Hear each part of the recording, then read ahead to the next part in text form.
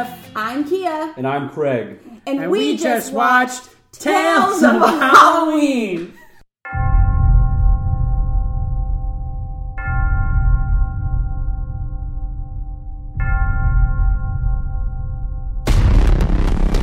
Every year on Halloween, this town goes batshit crazy. Trick or treat. Yeah, so we watched Tales of Halloween.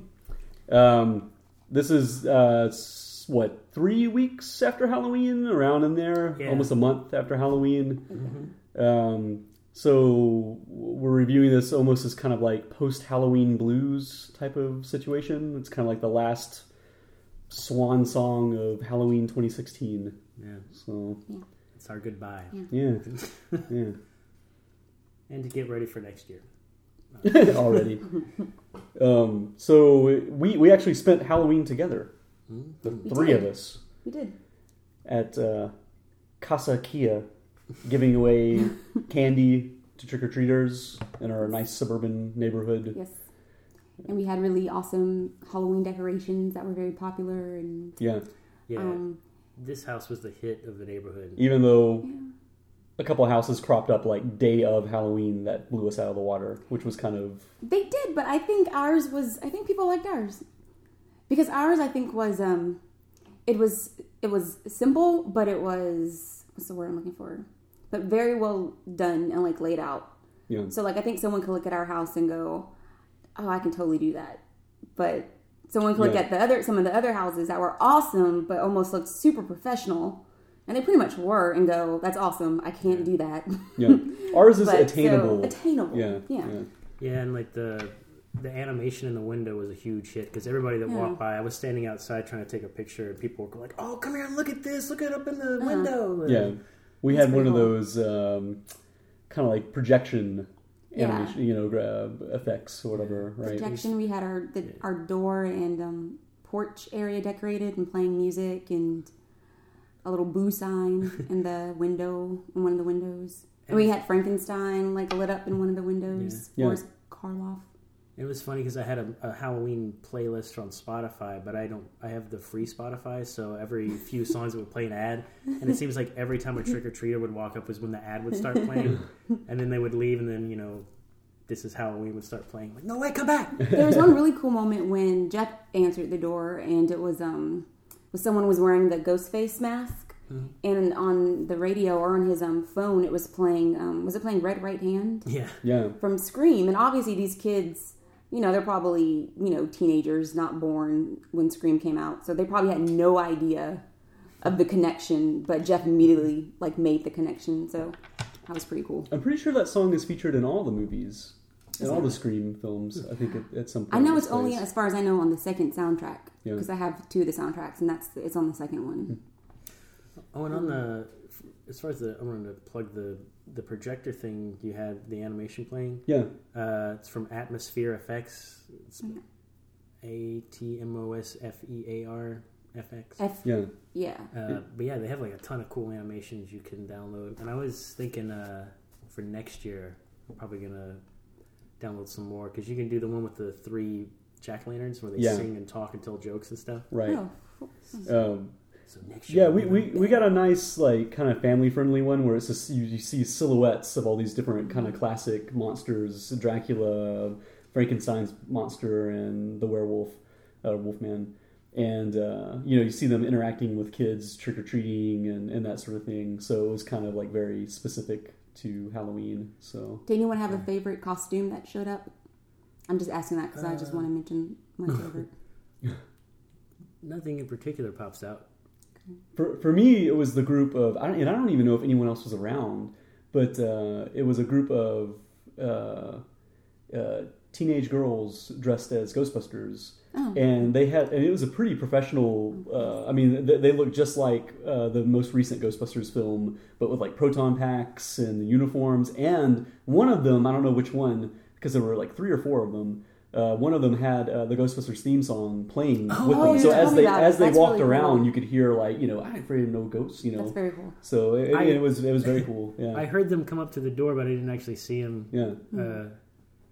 It's funny because every time the doorbell rang, I feel like all three of us wanted to jump up and go like, "Hey, wait, listen to me!" Yeah. But I was so excited that I didn't even let them say trick or treat most of the time. Like the door would open, or I would open the door and I'd be like, "Oh, these are great costumes, guys!" And I would just start into it before giving them a chance to do their spiel, and just like open the door, start throwing candy at them. Or I would try to guess what they are too quickly, and it's like I'm not giving them. It's like their spotlight, and I'm kind of messing it up. But my favorite was Jeff and Craig were upstairs doing the projector, so they didn't see it. But it was a little guy who, was too little to know what was going on or what he was dressed as, probably. But he was on a little bike, and he had like a little red hoodie or whatever the color of it was, a little hoodie on, and a little basket. And in the basket was a little plush stuffed E.T. doll. So he was Elliot. It was the cutest thing in the world, and his parents had to like push him up on the bike. I mean, it was, and it was so simple. It was, that was such a great costume, and it probably, just from stuff he already had, like in his wardrobe, and it was just, it was adorable. That was my favorite. There was one little kid I remember. He was about, I don't know, he was very young. He was like, you can't see, but like the size of those little guys over there with the jack-o'-lantern heads. Maybe like 2 or 3 feet tall. Anyway, he was in a little Jack Skellington costume, but he just, instead of having a mask, he had his face painted up. But he was so tiny, and I had to bend down to give him the candy, and I just kind of held the basket out so he could grab it, and he seemed like too shy to actually reach his hand in to get it, and I was just like, "Here, take some of these." Oh, you take more. The little ones are so sweet. Yeah. Do you remember the really so little cute. guy? He was also about the same size, like toddler size almost, like barely walking style. That he like couldn't help but dance to the music that was playing. Yeah. Do you remember that? Where he was like, blah, blah, blah. And Like, his dancing was kind of like Frankenstein learning how to walk. It was just like stomping in place, but it was so cute. Yeah. What was it even? What was the I song forgot what he was playing? dressed at, or what song it was, or what he was dressed as. I just remember, I vaguely remember how small he was, just trying to dance.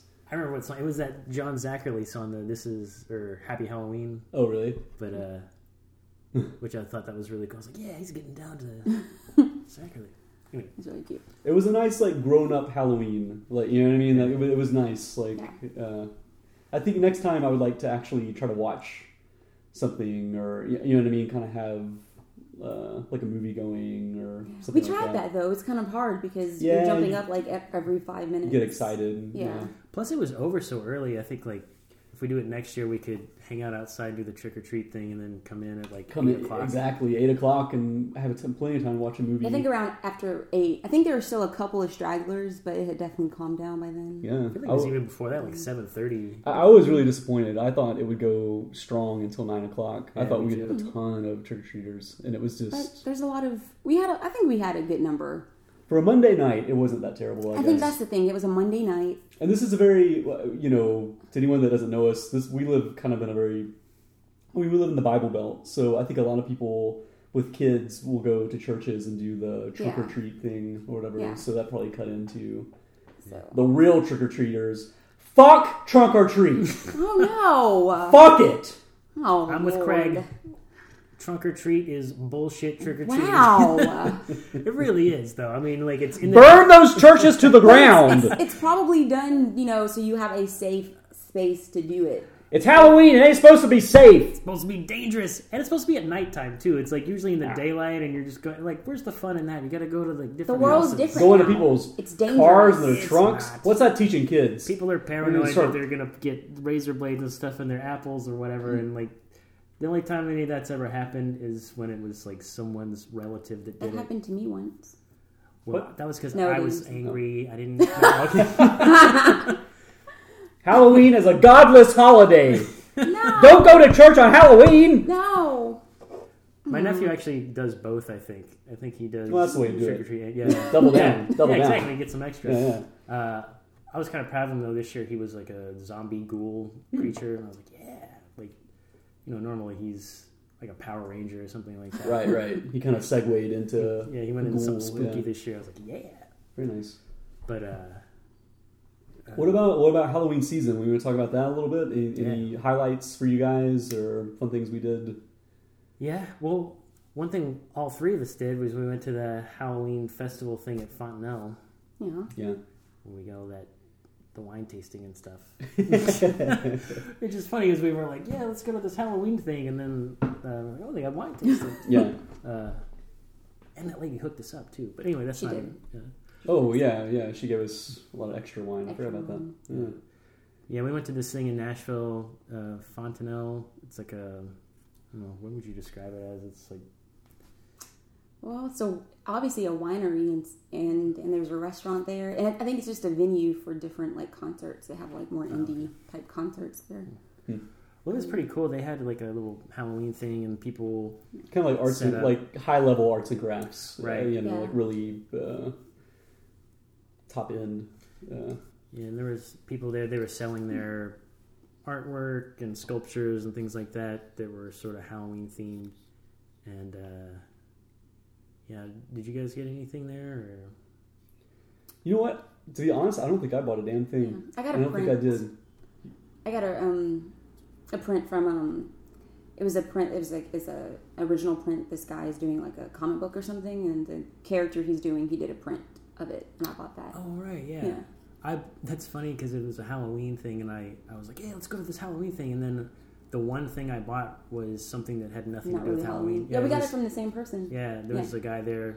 I wish I knew his name so we Yeah, could plug him. exactly. He had I bought a comic book that he made that was kind of digest size, but it was sort of a It almost looked like a science fiction Mad story. Lib or like a flip book, like one of those old little books you used to have. Is it like Fox? Something like that? Yeah. We looked it up.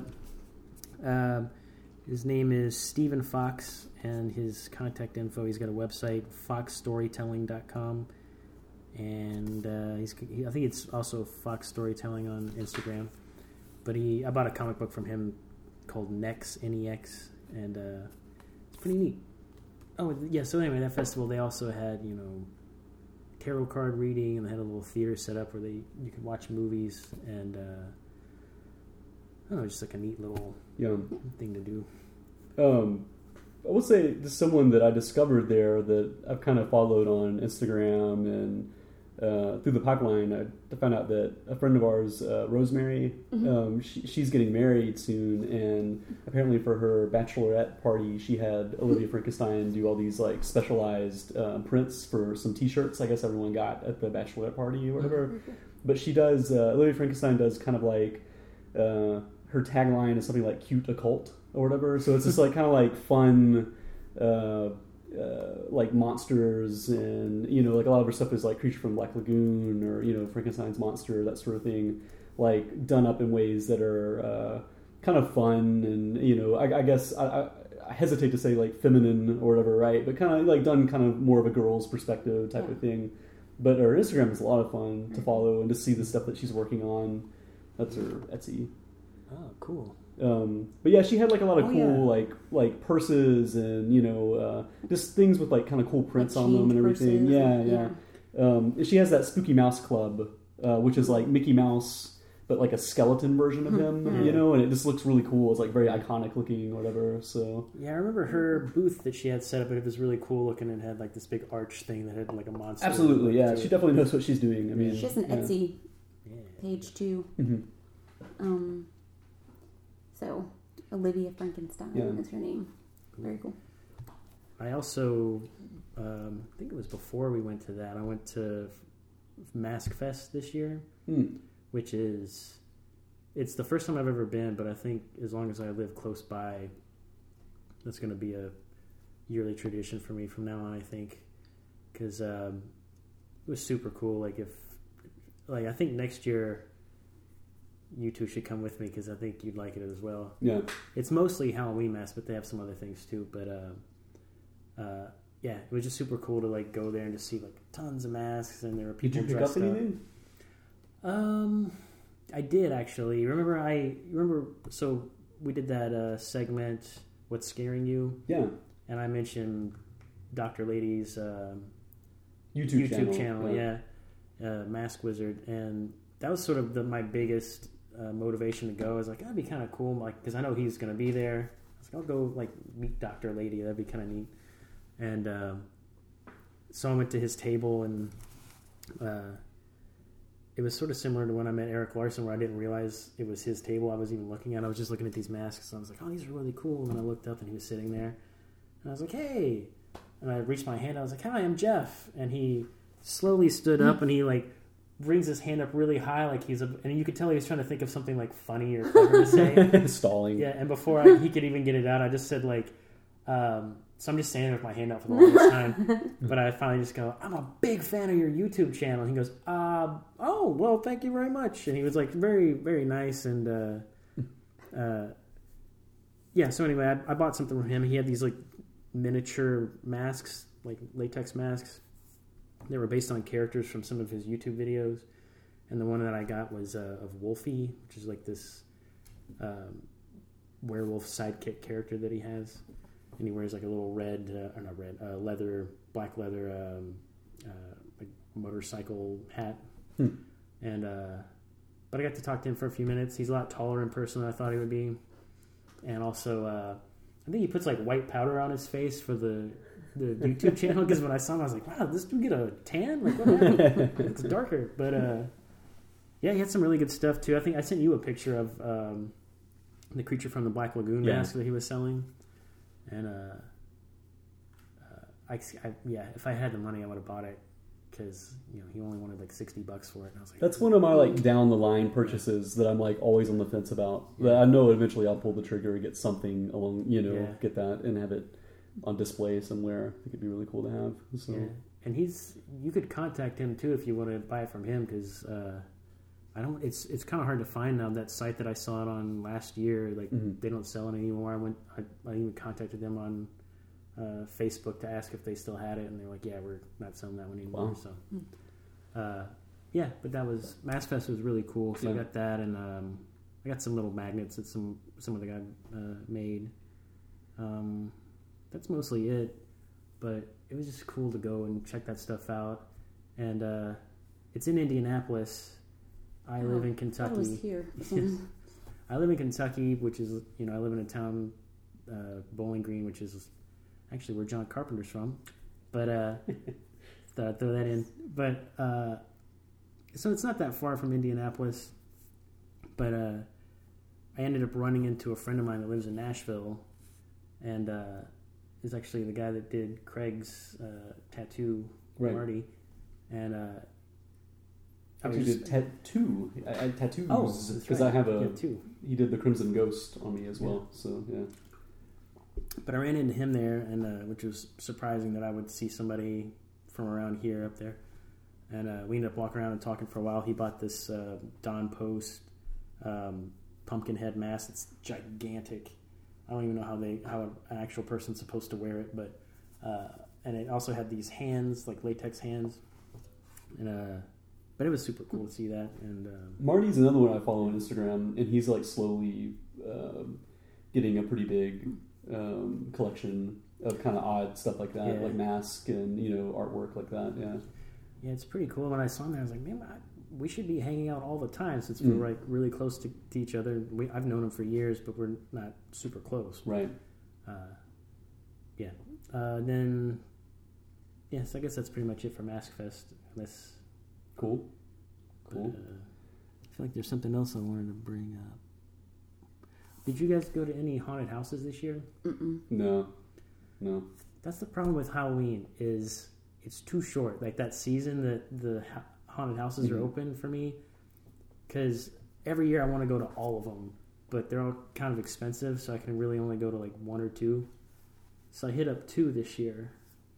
It's like the same 2 I usually go to. I went to Netherworld in Atlanta, and I went to Nashville Nightmare in Nashville, obviously. But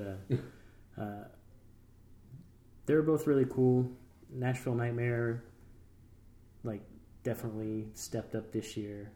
The main haunt is pretty much the same, but they have like these 2 extra haunts on the side. There was Horror High, and I forgot the name of the other one was. But they were really cool.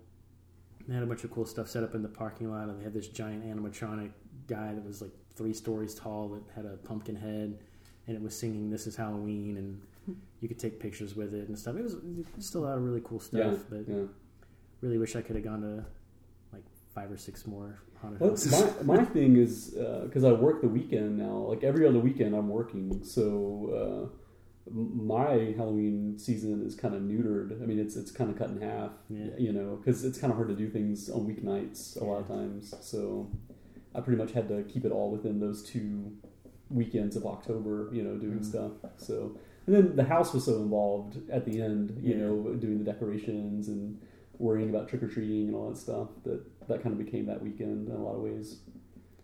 So, but you had the idea of next year going to Halloween Horror Nights. I think that should be a goal, potentially, because it's open for a while too. It starts in September and I think goes all the way until like the first weekend in November. I'm pretty sure. So it's something that has a pretty wide net. So yeah, I've already started my fund. I've made a little bank, like Mod Podged up all these pictures of horror characters on it and put Halloween Horror Nights on it. So like every week I'm gonna put, or every paycheck I'm gonna put $10 in, and have a little nest egg. Yeah, that way by the time next year comes around, I can just pay for it and go.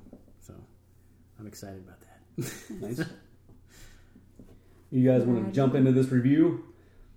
Tales of motherfucking Halloween. Yes.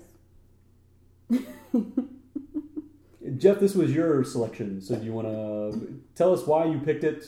Because I love Halloween.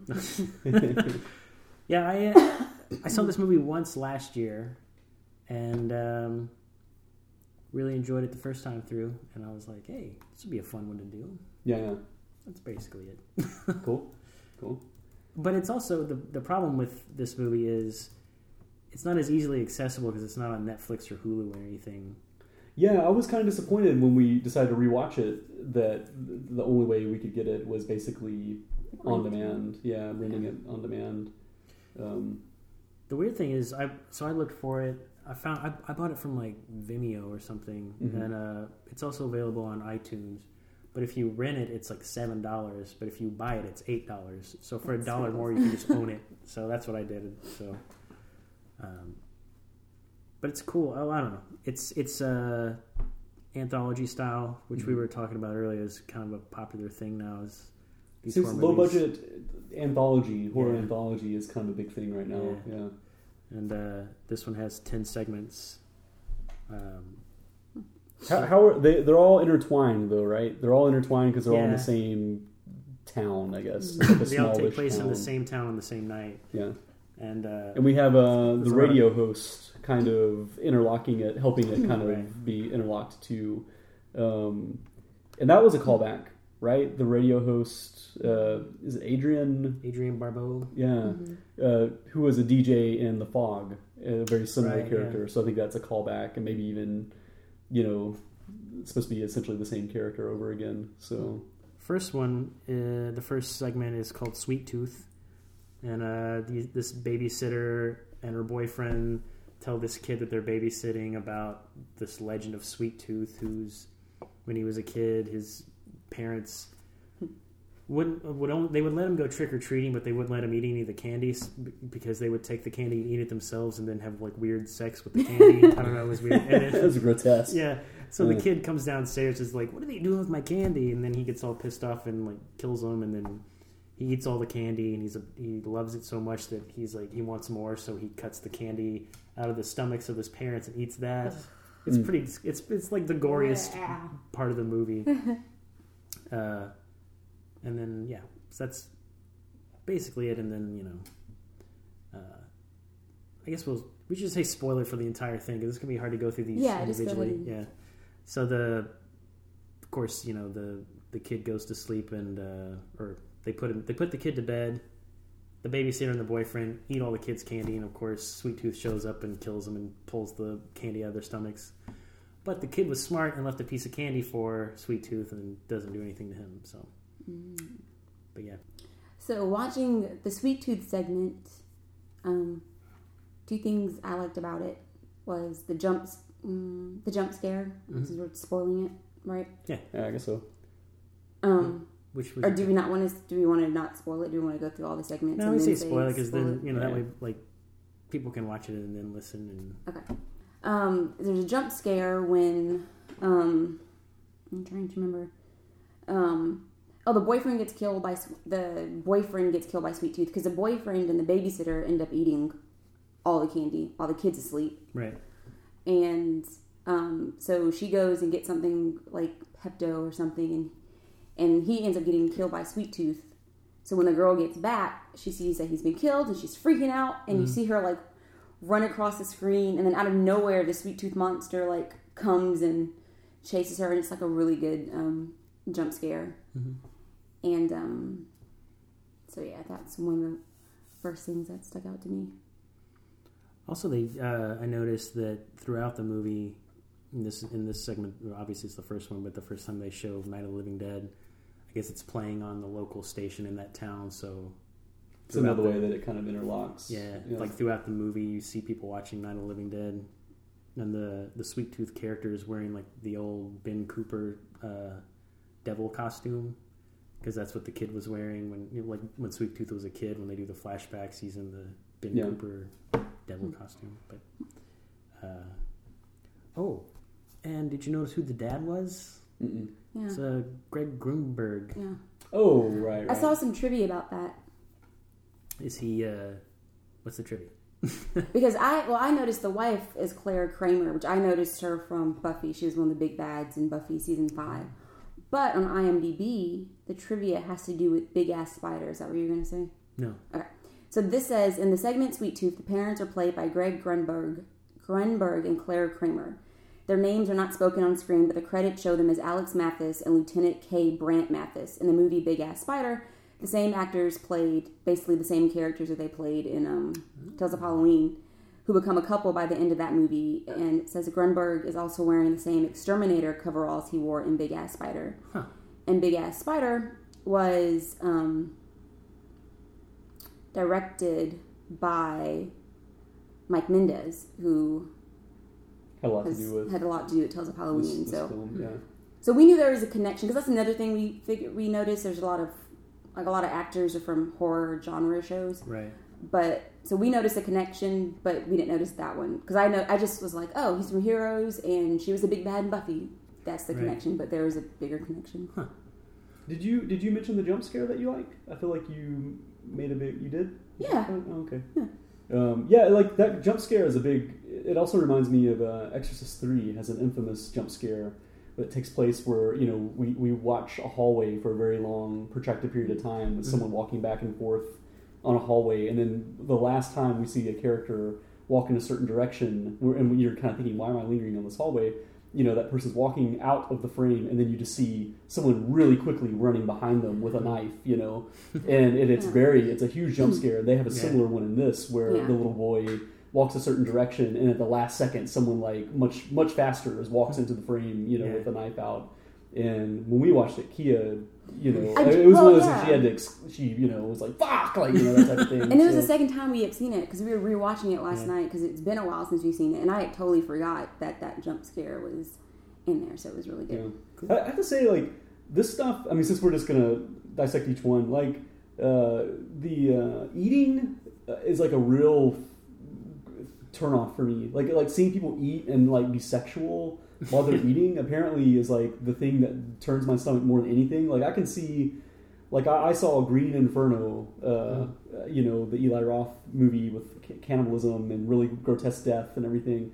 None of that really bothered me, and it was almost kind of funny to me, like how over the top it was. It was kind of silly to me. Yeah. But seeing people legit kiss and sharing candy bars, like and like all the chocolate all over their faces and stuff, it just revolted me. Like, and again, TMI, I've seen pornography, like, and that doesn't bother me. But like this, for some reason, just really upset me. Like where I almost didn't want to watch the rest of the segment. I was like, when is this going to be over? Where people aren't cramming shit in their faces? Like I really wanted it to be over with.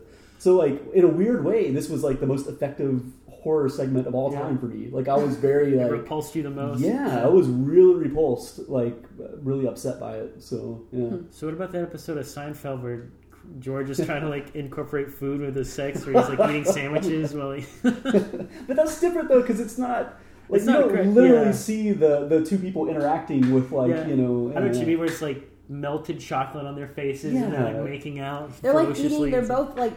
eating the same candy bar, and they are kissing, and the candy bar is like in both of their mouths, and you see it, and that's gross.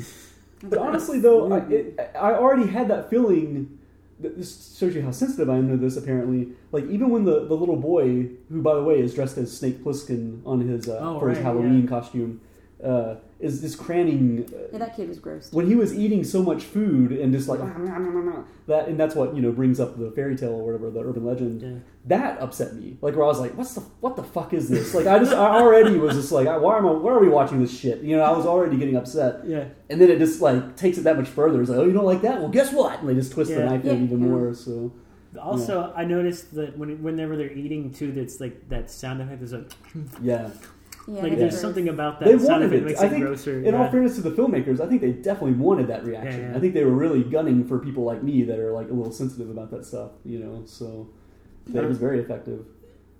Since we're talking about that, I'm going to jump to the last segment for like just this one little thing.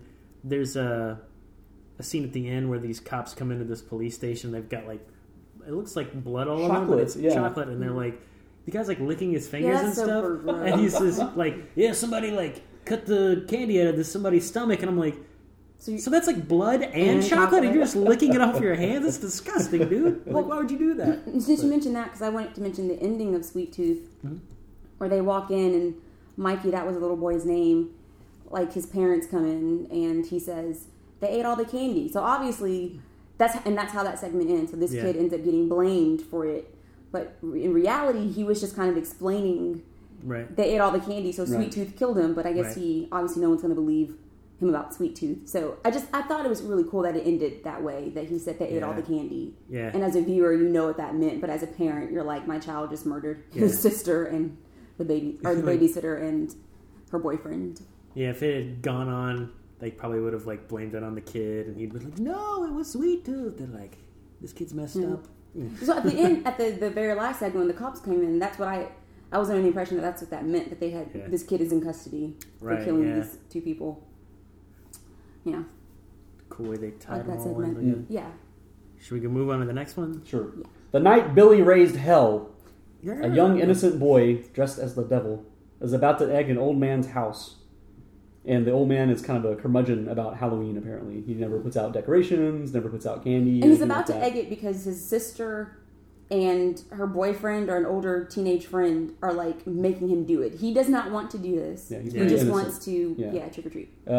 But the man turns out to be the devil himself. Barry Bostwick.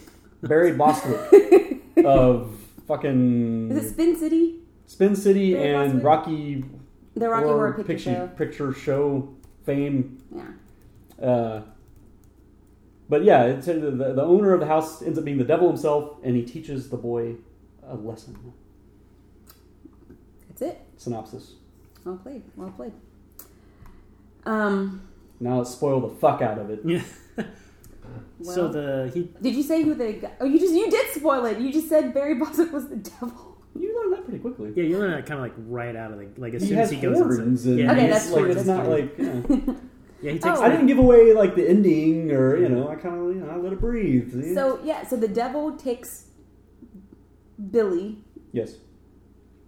Dressed up in his costume. Who again? Billy is dressed as a devil. As a little devil. Yeah, he's dressed as. He takes what appears to be Billy on all these pranks. And the pranks get more and more extreme as we go. They start out kind of benign, and then they just get more and more ruthless and outrageous. Right. Actually, the first thing he does is he stabs that dentist. In the dick! In the dick, no less. So a dentist is giving away toothbrushes, and obviously the devil and Billy are disgusted by this, and they whittle a toothbrush into a shiv, like a prison shiv, and then they ring the doorbell again and stab the dentist in the dick. Yeah. But we see that dentist come out later in a robe, so it must have been like a flesh wound. Was it the same one, though? It looked, because his decorations look like they were the same. Yeah. Maybe they just reused the house. Yeah, because that's what I was wondering, because that's when I was like, that looks like the same guy, but I couldn't tell, because he wasn't like, hey, my dick's all bandaged up now. But I mean, it was just a shiv. Maybe it just just a flesh wound. A flesh wound. Yeah. We don't know for sure. Yeah, he also he sets fires to the people's decorations, and he trips a bunch of kids to steal their candy. Then he takes a gun and like pulls the gun on them. Then he robs like a liquor store at gunpoint. Yeah, and then doesn't he do like graffiti that's all like Billy Thompson owns the night or something like that. Yeah, the kid's name is Billy Thompson. He's like, Billy Thompson owns the night in graffiti. And then Adrian Curry Wow. is in it. They like carjack her. Oh, when he's doing the graffiti, Barry Bostwick or the devil is like on the ground eating like a bucket of what appears to be like KFC chicken. Oh yeah. He It's ate like like a random. he ate the whole bucket. And just, That's like, part of threw their it away. binge, is going getting a bucket of chicken. Yeah.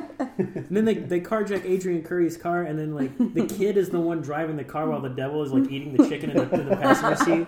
And he's like, how many Twitter followers do you have? She's like 500,000. He's like 500,001. I'm a huge fan. But I have to say, like, this is probably my favorite segment of the whole movie. I definitely had the most fun with this. And laughed It's a fun. lot during it. Yeah. And And the twist is nice Twist, too. yeah. Spoiler: we're gonna spoil the fuck out of this too. Get ready. Silence. Who wants to spoil it? Who wants to do it? Jeff. Wow. Okay. Well, no, I'm just kidding. No, the twist is that the whole time that it actually wasn't Billy. It was this little demon creature, which was a small person in makeup as a devil. It was actually the actor who was in American Horror Story season. Was it Ben Wolf? He 4 did or both characters? 5. Yeah, he was the. Not the same character though, but the same actor. No, it's gonna get kind of confusing, but Yeah, the little actor. I forgot his actual. I wrote it down somewhere, but Ben anyway. Wolf is the actor's name. What's that? Ben Wolf is the actor's name from American Horror Story. Okay, yeah, like he played Meep in Yeah. the Freak Show season. He's dead. He actually died recently, or a few years ago. He got hit by a car, but it ends up he's like just a demon, and they like kind of set it up to make it look like Billy did all this stuff, and then like they take the mask off and put it on Billy and send him out the door, and then the cops pull guns on a 12-year-old, Yeah. which is pretty Yeah, ridiculous. because Billy was like chained to a chair. And Yeah. at the end of that segment, you hear a couple of shots. So does that mean that the cops shot I Billy? think so. I mean, I don't know, but yeah, they felt the need to add gunfire after it faded to black or whatever. Yeah, So he's kind of like left up in the air. Whether Yeah. I think Billy died. That's kind of like that's a very unrealistic twist at the end too. To be like the cops would like shoot a 10-year-old and like it could be Is it- any like he's got a mask on. It could be any kid, like. But then he took the mask off. Yeah, but also when he was doing all that stuff, he had the mask on, so he could still be like, Yeah, but it said me." Billy Thompson owns the knife, They still and they his set him sister up though. and his sister identified the him. police need to do an investigation, Kia. Yeah, his sister police should identified investigate him. before they start shooting 10-year-olds. He's getting younger, by the way. Remember I said he was 12, now I'm saying he's 10. Like, I think he was probably around 10. I don't know. He was a little guy. yeah, he was pretty small. But The lesson of the story is just don't egg people's house. It's really not that complicated. then you won't have to get set up by the devil. Also, Yeah, the devil's the real victim in this. He was just minding his own business. Yeah, you're just getting their just desserts. The mask that the kid is wearing in the movie, you can actually buy that mask from Trick or Treat Studios. It's Interesting. Nice. I wrote it down somewhere. It's called Old Scratch. It's like $50-$60. Anyway, it's a nice looking mask. That's basically it. No, and it's very comedic in tone. There's not much actual scares in this segment. Yeah. It's just silly it's and fun. Yeah, But it kind of captures the spirit of Halloween, like for a lot of people, right? Yeah. So like I said, it's probably my favorite segment of the whole movie. what about the next one, the third one, Trick? Well, a group of friends who are adults, maybe in their late 20s, early 30s, are hanging out watching. I think they're still watching Night of the Living Dead. Yeah. And they're just doing what we were doing on Halloween, just like getting up and answering the door. And they answer the door, and there's like this girl dressed as a witch, and he's like, trick or treat, do you want candy? He's just trying to talk to her, and she's just staring at him. And then I'm already telling the story. Anyway, she stabs him. So, long story short, this house ends up getting terrorized by these kids dressed up in costumes. And when you first watch it, you just think they're just crazy. Yeah, for Crazy some reason, kids. kids have taken it too far, and they're vandalizing adults, like they're Yeah. terrorizing these adults. Yeah. And they're like murdering them and Right. Like stabbing murdering and them, stuff, yeah. So, And then one goes to take refuge in this like a garage or something. Right. And then when kids come in, they turn the light on, and reveal the true horror. Well, before they do that, while she's in there, you see her looking at her phone, like deleting Right. pictures. And you Right. see She pictures. hesitates calling 911 for That's some right, reason. that's right. And we're like, why? Whoa. Why The would you not audience call is like, why 911? wouldn't she just call 911? But then, yeah, it Yeah. it shows that she has all these crazy images on her phone. Yeah, it's like them. Is there like an actual body in the pictures? Yeah, there's like Pretty dead sure. kids, and they're like messing with their body parts. Like there's one where they like pull the kid's eye out, and they're like pretending to lick it and stuff. Yeah. So you still don't really, I guess, at that point know 100% what the images are or what's going on. Well, you but kind of realize like they're doing something bad to kids, though. obviously something's going on because she doesn't want to call 911. Yeah. So she stays huddled, and then the kids find her. Meanwhile, I think they've killed everyone else. Yeah. And so I think it's like 4 or 5 adults, and they find her. They flip on the light, and it's like this white, like hospital-looking room. And there's a little girl on the table, and she's still alive, but she's missing an eye. So basically, these kids that we thought are horrible kids are just trying to avenge Yeah. And all the murders of probably their friends by this group Yeah. of adults. and to rescue that one girl too. Yeah. And so the girl gets her revenge in the end and kills the girl with an axe to the head. There are a few kind of plot holes in this. I mean, Really? well, I mean, like, why wouldn't the kids go to adults or police to handle this? Why did the kids take it upon themselves to save How the they kids that had been abducted? Well, Maybe you know how they- kids maybe they are. don't- I mean, it's, But maybe they're like these adults are killing kids. We don't trust adults. Screw adults. Let's just kill them. Take matters into Yeah. our own hands. Yeah, could be.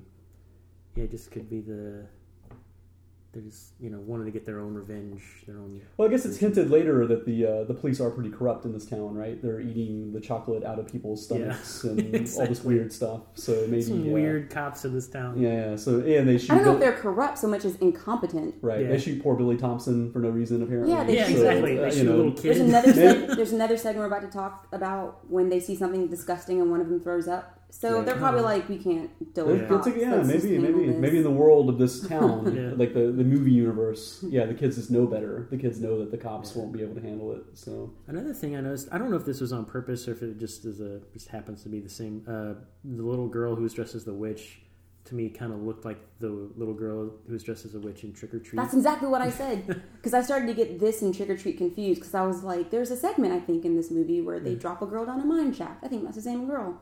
Right. But then I realized that was Trick or Treat. And then Is it the same? I don't. It's a different actress, Okay. but there's another. In a later segment, you see the same group of kids that murdered avenged their deaths or whatever. That same group of kids, or you see them trick or treating in a later segment. It's very consistent because you see what else was I going to say? Well, a later character also trick or treating. Like you see Yeah, other characters in different segments. It's Mm-hmm. very consistent. yeah, it's they paid attention to continuity. I have to say, Yeah. like, this is a better, as far as anthology films and stuff like that. They did a good job of people that are working, pretty independently of each other. Actually, like, if again, not to harp on something we've looked at, but if you look at Holidays, for instance, right. like, those are completely separate installments, each one. Like, there's really nothing connecting them other than the concept of they're just holidays or whatever. I kind of like, I don't know, I like this. I like it Yeah. where they all kind of like run into each other a little bit. I think that's more fun. And one So- thing that I pointed out when we were watching it yesterday about holidays is that in every segment it kind of ended on, okay, let's pause and figure out what it means and what happened. Because they end very like ambiguously, whereas this, I feel like you can watch it and know this happened. Right. Yeah. You may not know the ending of the story, like did Billy die or not, but you know what the hell was the segment about. Whereas in holidays, there are some segments it's like I think Like, what was this that is about? what this Yeah. yeah. So this one's definitely fun, a lot more fun. We've got several more to steamroll through here, Yeah, guys. yeah. We want to just kind of. Next one is called The Week. Are there? Do we want to talk about all of them? Or are there some that we might want to just give a synopsis and then focus on our favorites? Or I think we're good with what we're doing. I guess okay, I don't know. There's some we'll have less to say about, I Right, think, yeah. as we Okay. get going. okay. So the next segment is called The Weak and the Wicked. Let's see. Oh yeah, that's the one where there's these 3 street toughs, and they're they're bullying some kid, and then like this other kid shows up in a weird costume and is like trying to be this vigilante and help this kid out. But then it turns out like the street toughs are somehow tougher than this kid, because even though like one thing I'll say about this segment, there's the female street tough, right? The leader, she's right. the leader. Yeah, I kind of feel like that was not the best casting, because she was very like petite and pretty, and she didn't seem like intimidating to me at all. But that's I almost could see like the dude she was trying to intimidate just to be like just pushing her away and like, that's the get away from point, me. though. Probably is that What? she is like the sweet-looking girl, but she's extremely evil. So I mean, she's like a tough guy. It's not as scary to me. Yeah.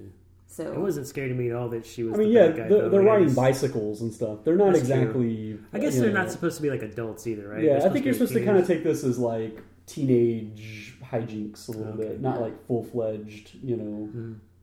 yeah. Well, but anyway, they reveal later that the same group of kids, when they were really little, set this like camper on fire and killed this dude's parents, They who should was have dressed. murdered them. Yeah. Yeah, so they're just like sadistic killers, and this guy was trying to avenge the death of his parents, and but he also has some kind of page out of some like book about demons and Summoning stuff. demons. Yeah, so he summons this like the demon of All Hallows Eve, and it's basically like the actual demon version of the character he was dressed up as.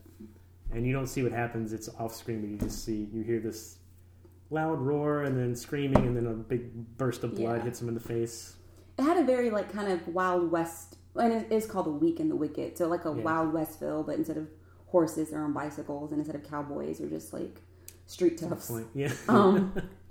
But I think that's again why they were riding bicycles. Probably was to kind of emulate horses. You know what I mean? Yeah. Like, Yeah. like that type of thing. So. and it kind of makes you go, because you see them on bicycles and you do go, how tough are they? They're on bicycles. But then you see them when they were kids, they basically killed like his parents by setting it on fire. So then you Yeah. kind of go, okay, they're crazy. They're capable of a They're lot, even if capable, they're not And physically. they were about to opposing, set the guy on fire too. Right. They're yeah. like, oh, we know who you are. We're about to set you on fire. So they're horrible people. Yeah. That's it. Yeah, Yeah. that's a pretty straightforward segment. Note to that young man: he could have gone to Walmart and bought a shotgun. Boom. Easily. He didn't have to summon a demon. He didn't spend all that time. But now there are and- no fingerprints. Yes. Yeah. There's no video camera footage of him shopping at Walmart. I know how True. this works. I watch True. those shows. True. It's- No one's going to believe that Yeah. he summoned a demon. And he got to scare them a lot before Yeah. they died too. It's a So he got much- some revenge, some sweet revenge. Yeah. Yeah. It's a much scarier revenge. Never mind my endorsement for Walmart shotguns. I'm sorry. So then we have a grim, grinning ghost. A young woman is haunted by a spirit. That's basically what it is. Yeah. This one, That's exactly what it is. I watched this movie for the third time today, and this is the first time I understood what happened in that one. It was the first time I watched it. I think I was maybe half paying attention, and when it ended, I was just like, "What was that about?" Like, Yeah. Because did it have something to do with what the story that was told when they were at a Halloween party? yeah, like the beginning, she's at a Halloween party. And I think it's supposed to be her mom, because at one point I think she called her mom. It seems like it's a family, yeah, because it's multi-generational, it seems like. Yeah. There's like older people there and people about her age that are, I would say, late 20s or so, yeah. Yeah, it's that girl from Starry Eyes, and Right. she's No. like talking. They tell her some ghost story about this girl named Mary Bailey, who, if you see her on Halloween, then she'll take your eyes. I thought that was interesting because when they said that, I was like, eyes, starry eyes, Hey. a perfect connection.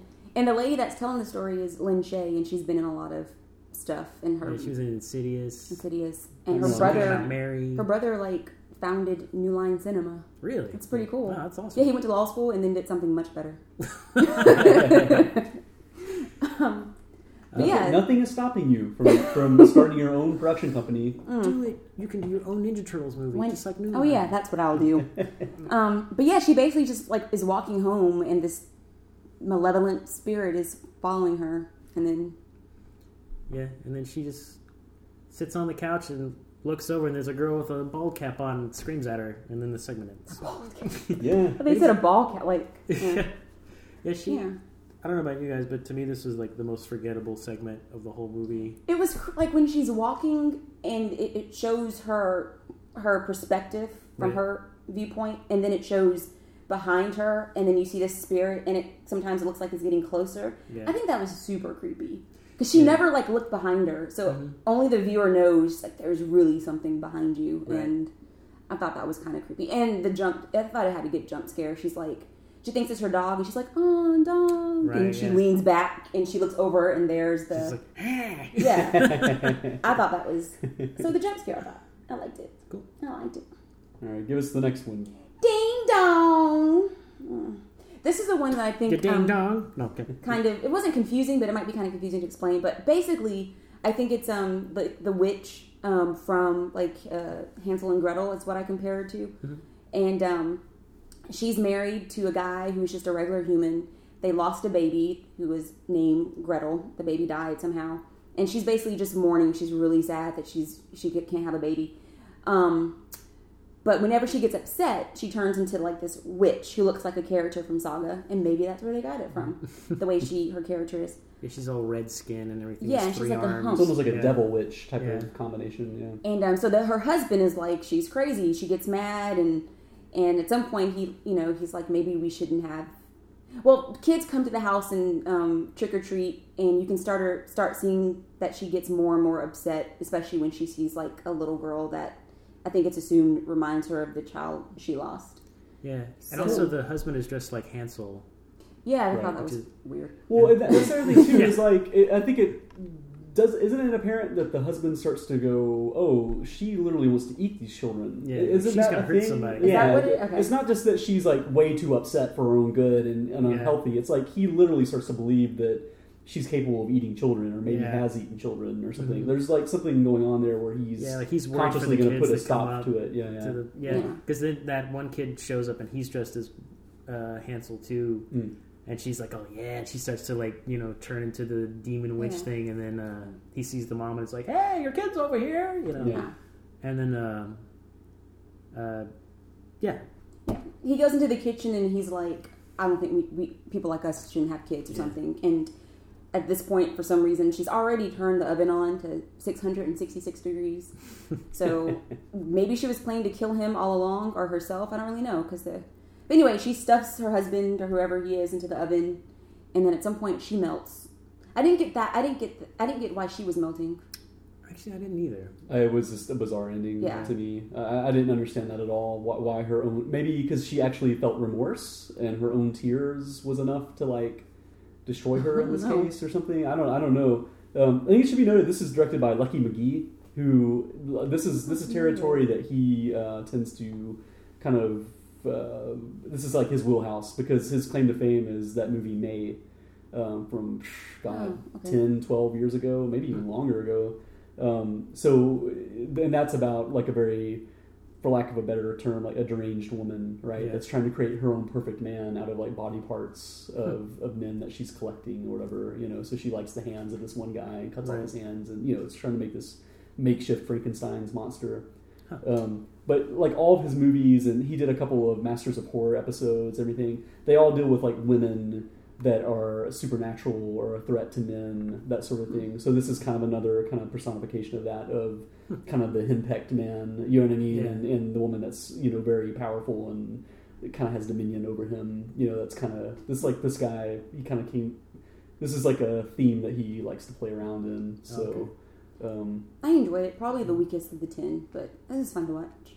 Do you notice the husband was also in Starry Eyes? was he really? I was Yeah. going to ask what was the connection. Remember we were saying when we watched Starry Eyes, we're like, that one dude looks really weird. He was one of the guys that was there for the audition, or people were doing the audition for him, and he was kind of a jerk.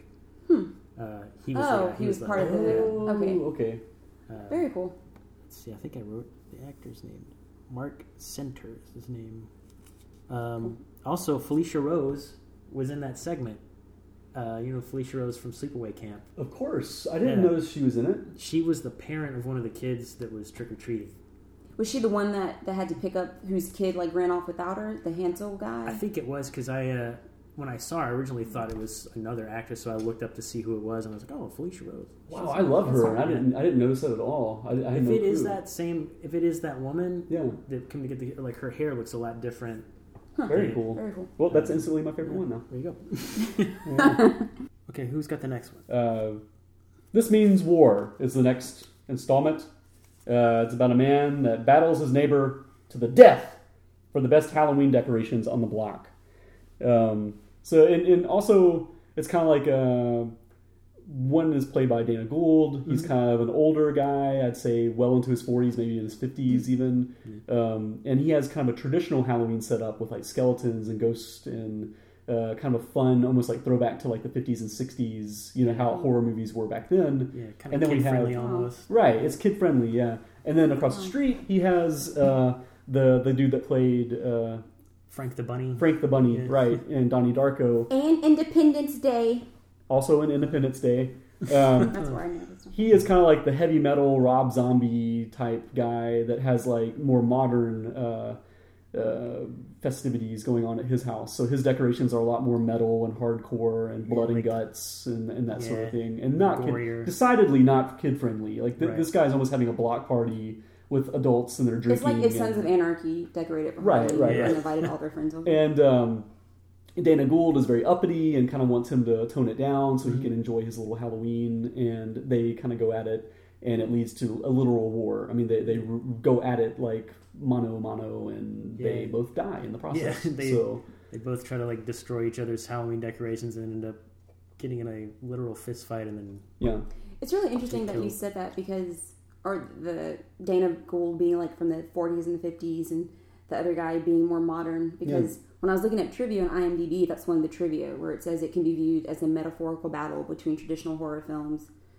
and modern horror films. And I never like really, when I watched that, put that together. I just thought it was like, this is a metaphor for older people and younger people, but I didn't realize it was for older and newer movies. It's pretty cool. Yeah, I think it's cool too. And another cool thing is it's kind of like how different people celebrate Halloween as well, right? Because there's a lot of people that are stuck in that mold of this is strictly a kids' holiday, and kids dress up, and you give candy to kids. And people that are adults that celebrate this stuff and go overboard and make it an adult holiday are kind of ruining it. You know what I mean? Like you're kind of ruining the flavor of what this is. So I think there's a little bit of that going on too. But I got to say, I'm in Dana Gould's camp. I liked his decorations a lot more and his attitude a lot more. I mean, just the fact that the other group was, I mean, they were playing their music obnoxiously loud. So even if you take out all the decorations, they were being total a-holes in this neighborhood. Yeah.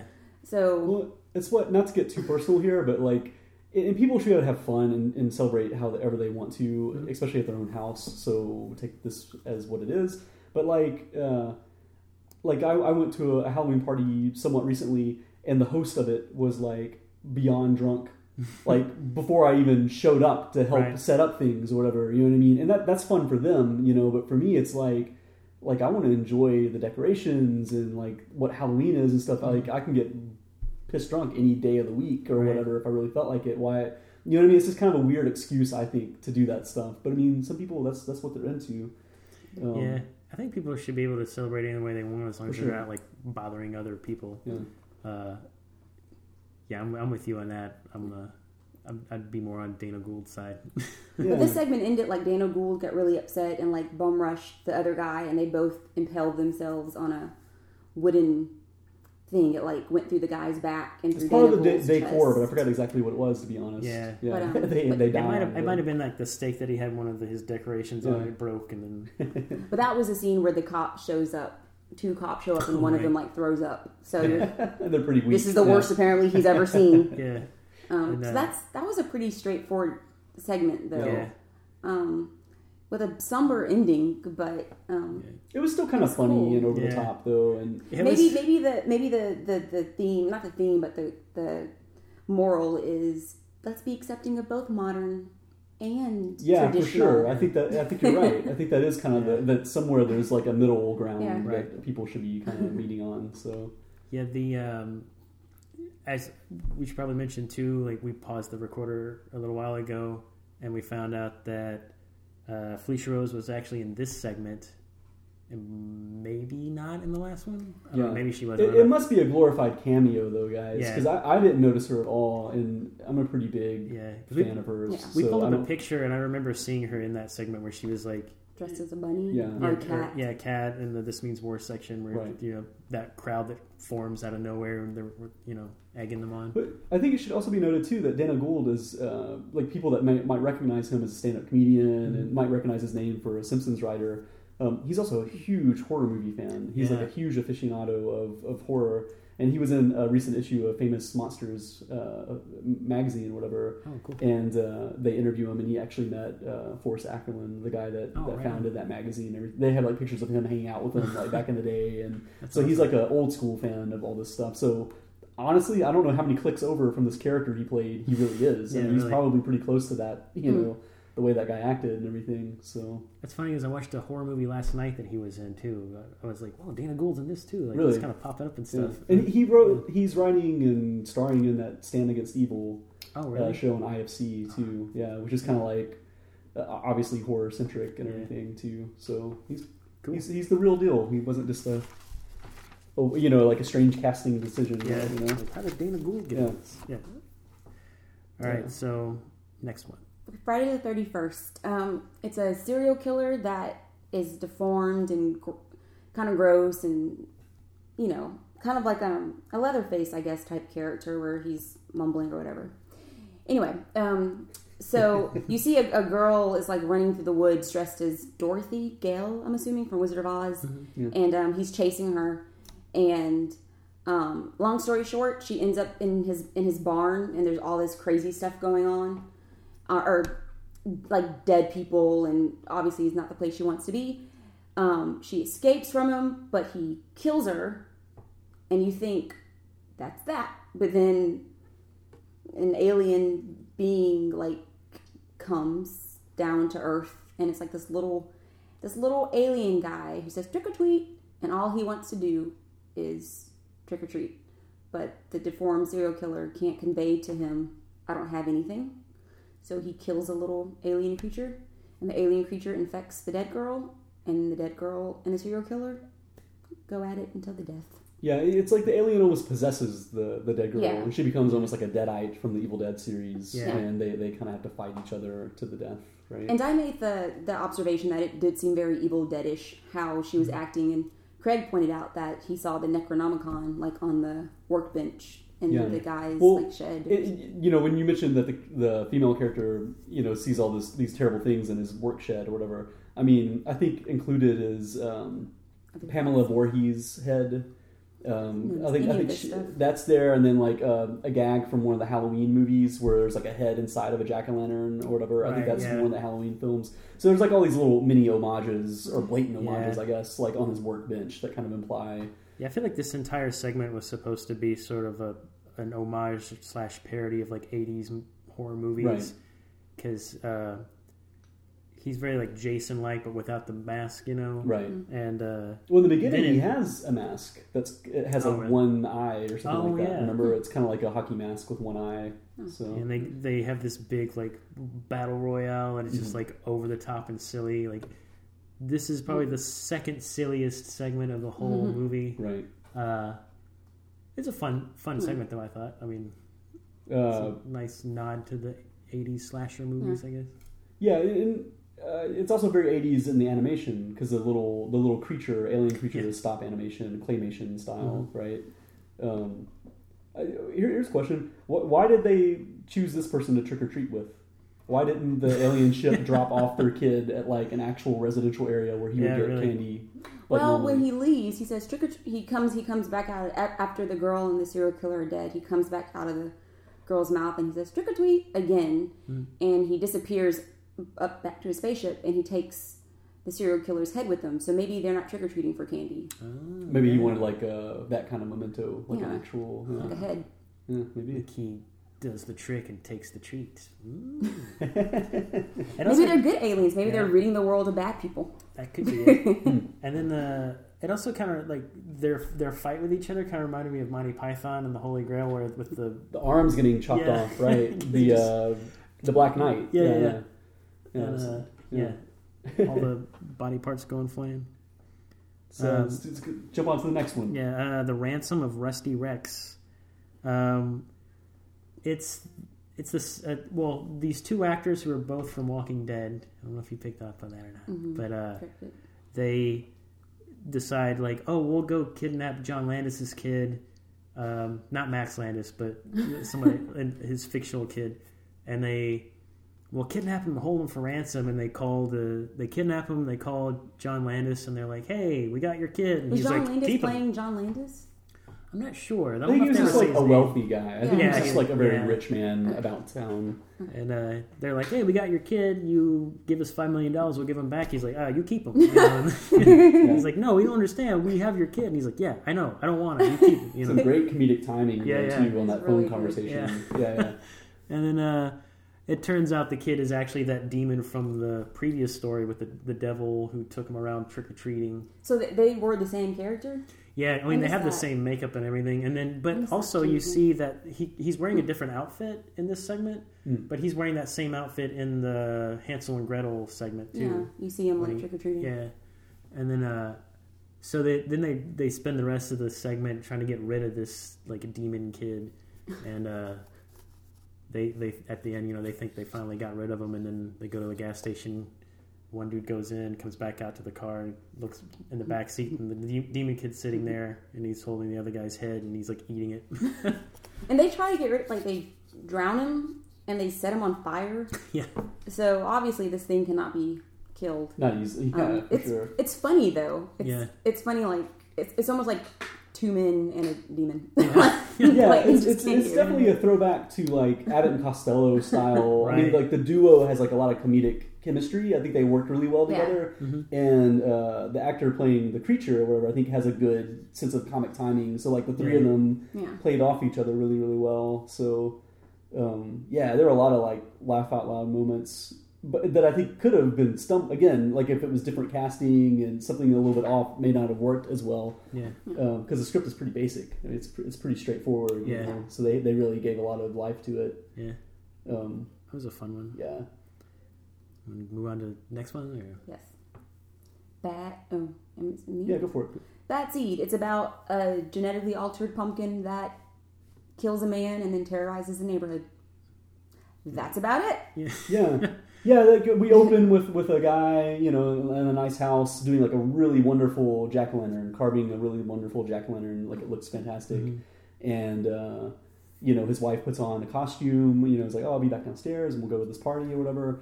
And when she comes down, she sees that the jack-o'-lantern has attacked him. It's like bitten his head off and everything. It's, and the animation's a lot of fun. Like I think, it's like it's almost like a combination of it's animatronic sometimes, right? Isn't it some kind of like actual creature? Like it looks like puppety, and then also it has some CG vines and stuff.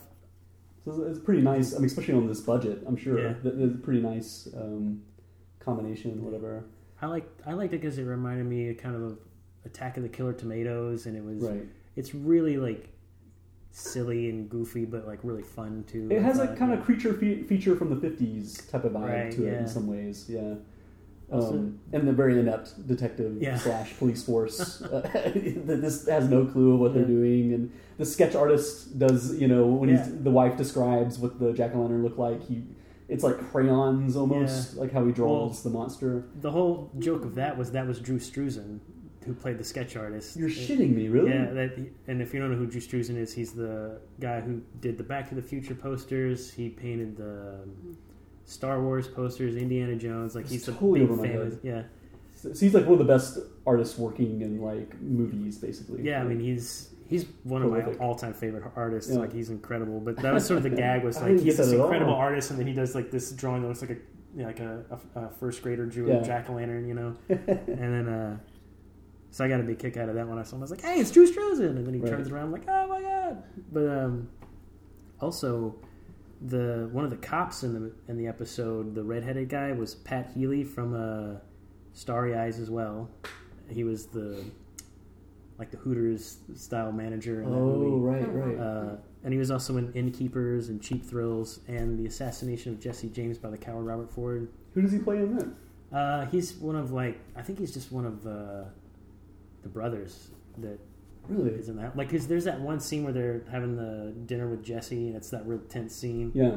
He's sitting at the table with the rest of the group. See, that's one of my favorite movies, and I didn't recognize him. Yeah, man, I love that movie. Yeah. But anyway, A nice cameo with Joe Dante. He was the genetic engineer that's making all these crazy pumpkins. Because the big reveal at the end, obviously, is that they trace back where this pumpkin came from, and it comes from like this laboratory or this really large, I don't know, Montasso. How do you say that? Montatesso. I have no idea. Factory. Monsanto. Something, I don't know. The place that makes genetically modified crops, right? Right. It's kind of an allegory for that. And we have this huge, plant or whatever, and then they show that they had this gigantic crop of it's like a pumpkins. whole warehouse full of these Right. things. They And thought they like, freak oh, out. we finally took care of the one, and now there's like, It's clear that it's going to be a huge issue. Yeah.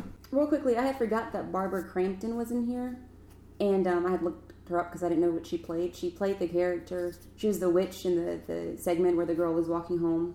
Oh, okay. And she's a witch. And Barbara Crampton was in Reanimator, We Are Still Here, which we reviewed, and You're Next, and other things. But I think those are the more recent ones. So she's like a scream queen, basically. What was she? What did she play in this? She was the segment where the lady is walking home. The lady from Starry Eyes is walking home, and she's being followed. Barbara Crampton was the witch that was following her. Really? Apparently, yeah. Okay, interesting. So I think that's a very thorough synopsis / review / spoiler filled rant about Tales of Halloween. Do we want to give our actual grade and recommendations? Yeah. Mr. Jeff. I'd give this, just for myself, it's not great. It's not the greatest movie ever, but I would probably give it like a B-. Because I don't know, it's fun to me. It's like a fun thing to watch Halloween season. So I give it a B+. Okay. Would you guys recommend it? Yes, and I want to mention it has a 79% on Rotten Tomatoes, it's not bad. and Fangoria called it the best horror anthology since Trick or Treat. Cool. So that's pretty. That's something. Where do you guys think this stacks up against all the other horror anthologies and Halloween films? And like, where does this enter in in that pantheon of those two kind of subgenres of horror? Well, I like Trick or Treat a little better, I think. Yeah. But I definitely like this better than the Holidays. Yeah, too. that's a good point. It's been a while since I've seen Trick or Treat, so I might need to see it again to make a comparison. But I did like Tales of Halloween better the second time than I did the first time. I think all the segments, even if they're kind of weird, I think they're all fun.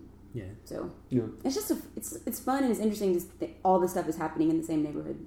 Yeah. So, what did you give it? Like F+. I never recovered from Sweet Tooth.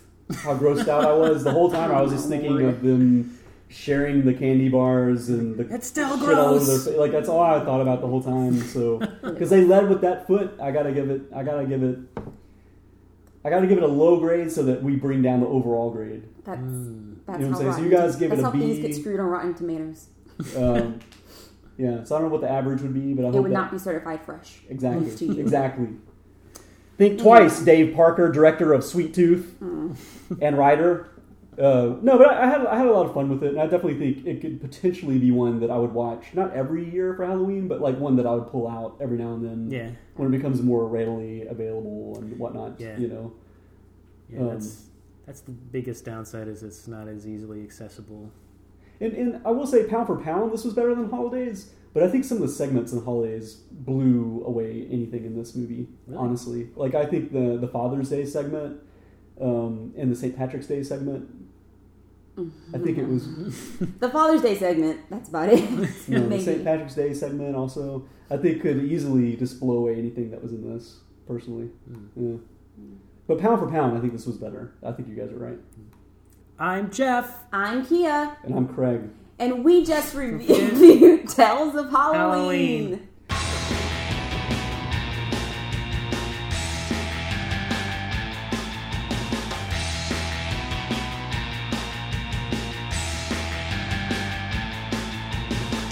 Favorite night of the year. Time for laughter, time for cheer. Time for all the spooky things. Tonight is Halloween. Bags of candy, trick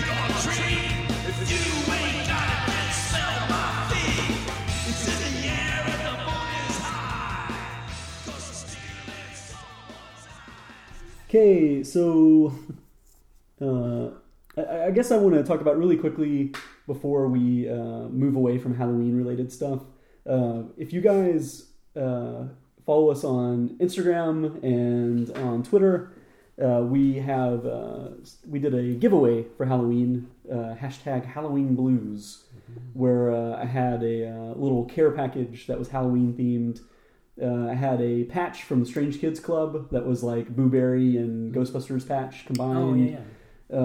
Had some just kind of regular Halloween candy treats, a box of Boo Berry cereal, a couple of cans of Ecto Cooler, and one of your prints from Creatureville of the Wolfman or whatever. I had all this like in a little care package, and whoever hashtagged Halloween Blues and followed and retweeted us on Twitter got a chance to, and shared it on Instagram, shared the image on Instagram, had a chance to win it. And we did select a winner, Mr. Mike Valdez from Florida, who seemed to really enjoy it. He like tweeted about it and everything, and awesome. it was a lot of fun. It made it to him the day after Thanksgiving, so kind of a good time to get like a Halloween Blues package or whatever. So it was a lot of fun. Awesome.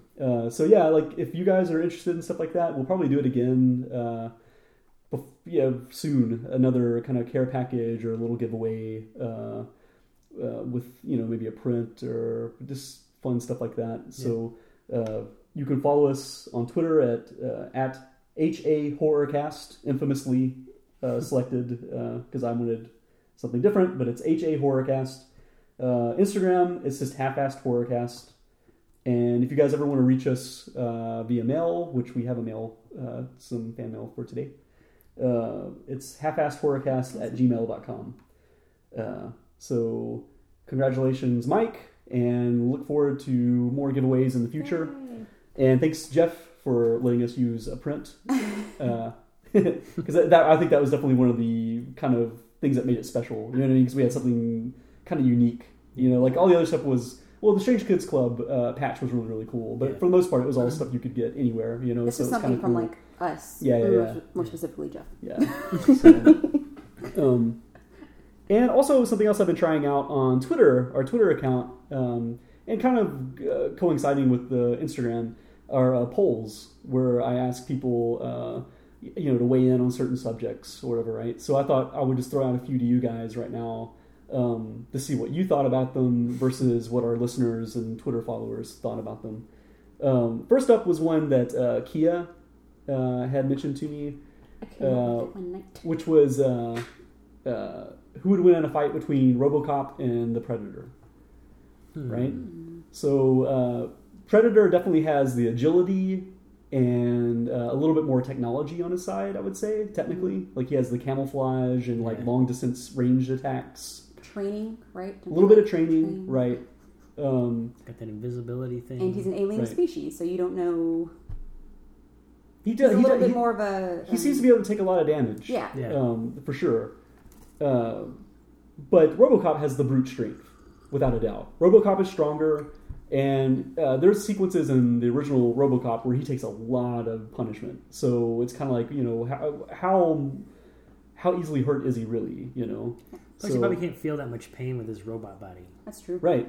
And he doesn't know fear in the same way that a human would, or even a predator, I would assume. So those things might kind of weigh in a little bit. Oh, another thing that we pointed out, the predator can sense heat. So since RoboCop is a robot, good point. he might not be able to sense him at all. Maybe he just sees a face walking around. I guess you get sense the heat in the No, it's just like literally a face that's just like super glued on there or something. You just like from the nose down. So who would you pick, Jeff? Predator. Really? I'm trying.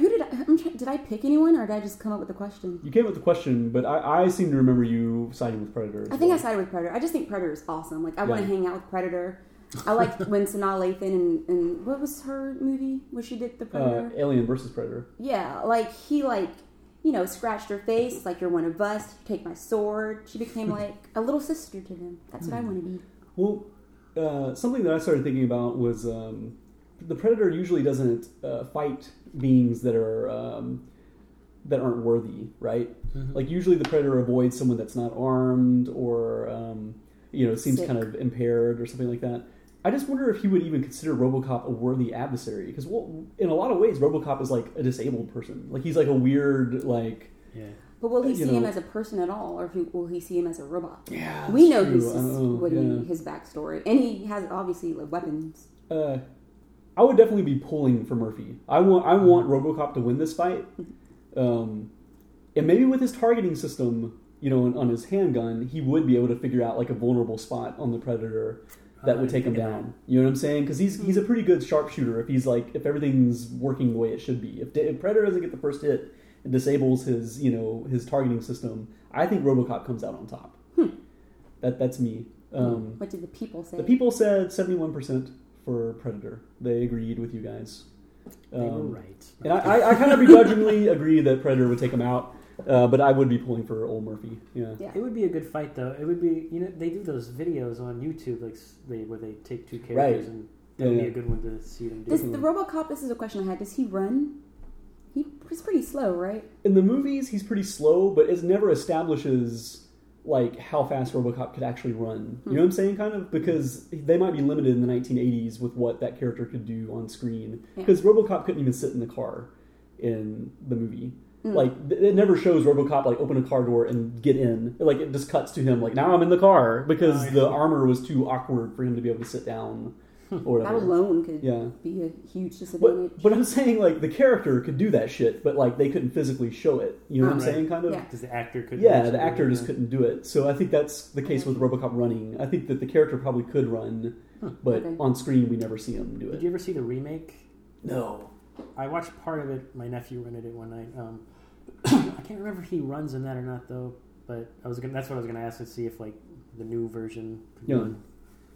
But, Here is another one. Best 80s vampire. The selection, I had 4 choices, and I tried to pick pretty big guns here. I have Dracula from Monster Squad, David, Kiefer Sutherland's character from Lost Boys, Jerry Dandridge, who is Chris Sarandon's Yes, character so from ridiculous. Fright Night. Jerry the Vampire. And then Severin, who's a little bit more obscure, he's from Near Dark, Bill Paxton's character in Near Dark. Who would you guys pick? Best 80s vampire. Well, I've never seen Near Dark, so that cancels that one out. Yeah. I'm a huge Fright Night fan. I love that movie, and I love which is Chris Sarandon. Chris. Yeah, Yeah. I think he's awesome in that movie. But I think I'm actually have to go with David from Lost Boys, just because he's like the cooler vampire, Right. Like vampire with the mullet, and I don't know. He just seems like the cooler vampire Yeah. of the 4. Who was the third one that I left out? Monster Squad. Monster Squad, Dracula. Oh, right, yeah. That is actually a really great Dracula, though. I think we talked about that when we did the Monster Squad. I feel like he's kind of an underrated version of Dracula. Too. Yeah. People kind of overlook that act. I don't even know what the actor's name is off the top of my head that plays him in Monster Squad, but he does a great job. Like you said, he has a few really great lines in Monster Squad too. You know, like "Give me an amulet, you bitch." You know, you know what I mean? Like he kind of he does a great job Yeah. with it. So, Yeah. Mine would be Jerry Dandridge from Fright Night, just because I haven't seen Near Dark, but of the other 3, I liked Monster Squad. I don't remember it scaring me, and Lost Boys didn't scare me by the time I saw it. So, but Fright Night, we rented it, so I think we saw it shortly after it came out, so I was still pretty young, and there are scenes from that really scared me when I was younger, like when he bites her neck and like blood drips down her back, like things like that stick out with me. And when they're like dancing in the club, it was really creepy. So he legitimately scared me. well, and another thing I like about that vampire, about Jerry from Fright Night, is he has like a lot of appeal. Like when he goes to Evil Ed and he says like, "Listen, you don't have to be picked on anymore. Like you can be like me, and you get to be something special, and like I can give you that." Like it makes sense. It's not like he does it in ways, or she's the Amanda Bierce. yeah, her character is like kind of frustrated with her boyfriend, and she he ignores her sexual advances at one point to like watch a movie or something. like he also offers her something. Like he's very seductive. I think he's very Right. cool, you know. And I like the touch of he eats fruit. Like in between feeding on blood or whatever, like he's eating like an apple. It's almost like a palate cleanser, you know. Like I think this is like neat little things like that are kind of unique to his vampire. I think. So who would you pick? Oh, were you about to say something? No, you. I was gonna say like I saw this poll that you put on Twitter. Yeah. And it actually took me a second to think about it because I love, like I said, I love Fright Night, and Jerry is a cool vampire. It's a funny name for a vampire, but Jerry Dandridge. Sounds like a salesman. Yeah. Jerry. I actually have you ever seen the remake? Yeah. I love the remake. Like I was surprised by how good it was. Like I want to see it. It's really good. I'd actually that's one I'm surprised I don't actually own yet. I used to have it recorded, but whatever. It's a lot of fun. I think that the only thing that remake kind of like drops is the horror film host, you know, the Roddy McDowall character, which I love in the original Fright Night and the sequel. They don't really have a very good equivalent to that. Like they'd make it David Tennant as like a magician, like an illusionist or whatever. But there are a lot of like horror movie hosts nowadays, but yeah, it's I guess like at that point you're kind of like, well, what will we do with this character? Right. How do we bring him back? But yeah, I think I would have picked Jerry as well as my favorite. By the way, he got last. I'm really surprised it goes. by that. I'm disgusted. Jerry got 8%. Severin from Near Dark, which by the way, the vampires in Near Dark are badasses. They're really cool and tough, and they're probably one of the most realistic portrayals of vampires. They're almost like Southern biker types. You know what I mean? Like they just don't have good lives, and you realize it would not be a very glamorous life to be a vampire. But they're very menacing. Bill Paxton's awesome in it. He got 9%, and then Dracula from Monster Squad got 25%. And then David from Lost Boys overwhelmingly won with 58%. People went with cool over fear. Yeah. Well, more people have seen Lost Boys too, probably than I'll be honest. And Jerry Fright never Night? failed. Fright Night's like a Scared me. classic. Jerry didn't scare you? Yeah. Well, you also didn't start watching scary movies until you were like a teenager, though. I watched this like in the 80s, so as a child, it was terrifying. I specified best 80s vampire. I didn't say scariest. So, like, Jerry, you're right. Jerry's not very scary in this classic sense. Like, I never was, when I was watching Fright Night, I was never like, oh no, Jerry. Like, I never did that. But, like, I definitely. Here comes Jerry. Oh my god. Jerry's gonna get us, guys. We gotta get the fuck out of here. But yeah, like, I think he's, like, the coolest portrayal of vampires of that era. Like, just the most interesting, He's got a good 80s look, too. Like, Yeah. when he's in the window and he, like, sees him across the way and he's like, check this out. And you're just like, it's weird. He's like wanting me to see him. Yeah. That's all the polls I have for today. The other thing too is I purposely picked all male vampires because I thought surely someone on our Twitter would do a rebuttal of like, what about this female vampire jerk, like that type of thing. Because I kind of purposely stacked it in a way where I thought. Why did you want that response? I thought that Controversy. there'd be a little bit of like back and forth, right? You go, oh yeah, I missed that person, like that type of thing. Like I left it open for some responses. Maybe your next poll, or you can do a poll about female vampires. Female vampires. Who are some of your favorite female vampires? I'm trying to figure out Vampire. which. I might not even be that familiar with one. I know because I mentioned Lauren. I asked if you had added Lauren Hutton from First Bitten, and that's when you told me that you hadn't done the female vampires. So I might. Maybe I don't know that many. It might have to go outside of the 80s I'm too. thinking of What about Vampirella? She's a comic book character though. Yeah. I've never seen her portrayed in a movie before. Not that I know of. Might happen though. Who are some other female? we're just talking about movies. Yeah. Oh, I don't know. I mean, we can expand it outside of that. I mean, if we go, Buffy obviously has a slew of. I'm surprised vampires. you didn't include Eddie Murphy on your list. Didn't he play a? It was 90s. That was 90s though. Yeah, Vampire Brooklyn. Isn't that what it's called? Vampire in Brooklyn, something like that. Yeah, Is that with Angela Bassett? Yeah, that's a Wes Craven movie too, by the way. Is it? Yeah, Wow. pretty sure. Very cool. So yeah, those are just some fun polls. Again, you can follow us at HA Horrorcast and check out those polls, and we will have them frequently and discuss them here on the podcast.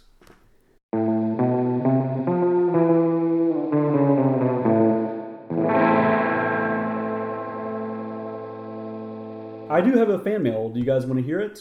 Sure. Yes. You want to get into this? Yes. Is it nice? Yeah, I think I would just quietly delete it if we got, if we got a really bad. I wanted you guys to keep doing it, so that if someone was like "fuck all y'all," I think I would just be like, "Oh, okay," and I would internalize it. Just take the abuse yourself. Yeah. So we have. Let's run through this. Hi, Jeff, Kia, and Craig. So I've pretty much binge listened to every episode you've done in the last couple of weeks, and I just wanted to let you know how much I enjoy listening to you guys. You have such a fun rapport, and without sounding like a weirdo, it's like hanging out with friends. I'm a fairly casual horror lover, usually in the middle of the day with all the lights on and the doors locked because I'm a scaredy cat, unless I can con someone into watching them with me, and I hide behind them. But you guys have sparked my interest again, and I have even though I've seen most of what you've reviewed, I have added a couple to my watch list because of your recommendations.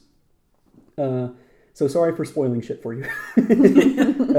I really enjoyed you guys talking about the movies that scared you as kids. You never forget your first, it seems. I remember seeing The Changeling at a sleepover when I was 7 or 8, and it petrified me. If you haven't seen it, it would be fun to hear your take on it all these years later. It gets a 76 on Rotten Tomatoes just for Kia. Wait, were you looking at Rotten Tomatoes just now? No, I was looking up The Changeling because okay. I've heard of it, but I haven't. Yeah. At first, I was like the Angelina Jolie. No, she's talking about. I think George C. Scott stars in it. Yeah, George C. Scott. I've heard of it, but I've never seen it though. That would be fun. I'm down. Another recommendation would be Wolf Creek, which gets super mixed reviews. Yeah, I've seen that. Have you? Yeah, that's the one that's based on the Australian people that went to like the Australian outback and they got murdered. Oh, it's right, based on a true story. I would love to hear your take on a little film from Down Under. Especially if it means we get more anti-Podian accent impressions, like with Household, or Housebound, rather. Do they? Is she from Australia? Yeah, it says, as an Australian, So I was awesome. cringing while dying laughing. Because apparently we were doing really terrible Australian accents. Which, I mean, I think we were I love conscious the of that. Australian accent. I can't do it's a hard one to do. Yeah. Wasn't that supposed to be a New Zealand accent, though? Right. Yeah, Well, I don't New know, Zealand. what is the word anti-Podian? Does that mean something with like an accent from down under maybe, or is that just like Maybe Podian is another name for Australian? we're learning something. Teach us. We're learning something. Oh, Antipodian. As a group of Australian modern artists who asserted the importance of figurative art. I don't know if this is correct, but they're Australian artists. Well, we're doing impressions, right? Yeah. So Housebound. Apparently, we rubbed her the wrong way a couple times. But she laughed. Yes. Anyway, That's how we feel when people do Southern accents, as we're all from the oh South. man, So like, we understand. that Hacksaw Ridge Oh, yeah. trailer. Like anytime that God, give me one more. it's like Just one more. Mel Gibson was just like, just sound like Foghorn Leghorn. It's good. Yeah. It's good. You're fine. Like. I've noticed that in so many movies and TV shows that are based in the South, they do a Foghorn Leghorn impression. It's like, I don't know anyone that... Yeah. I say, my son, Yeah. I'm from down here in the South. My word, is it hot?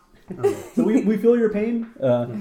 Anyways, she goes on. Anyway, sorry for the epic email, but lastly, Jeff, you are crazy talented. Your art is stunning.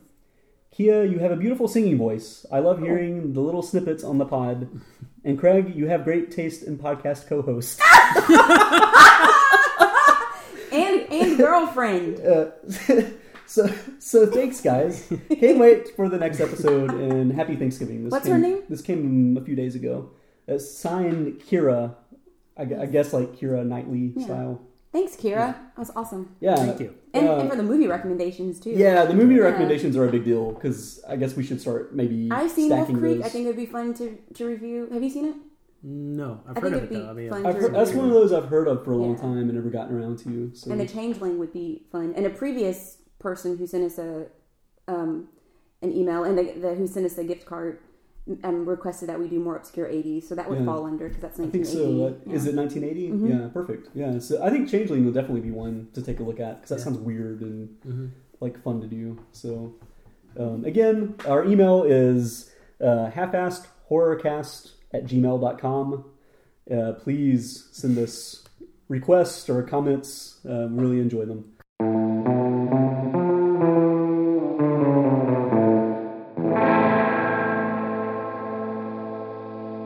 This is a segment, What's Making You Scared, where we talk about things in horror that we're really enjoying right now in the moment, right? So just to kind of establish, I don't know if we...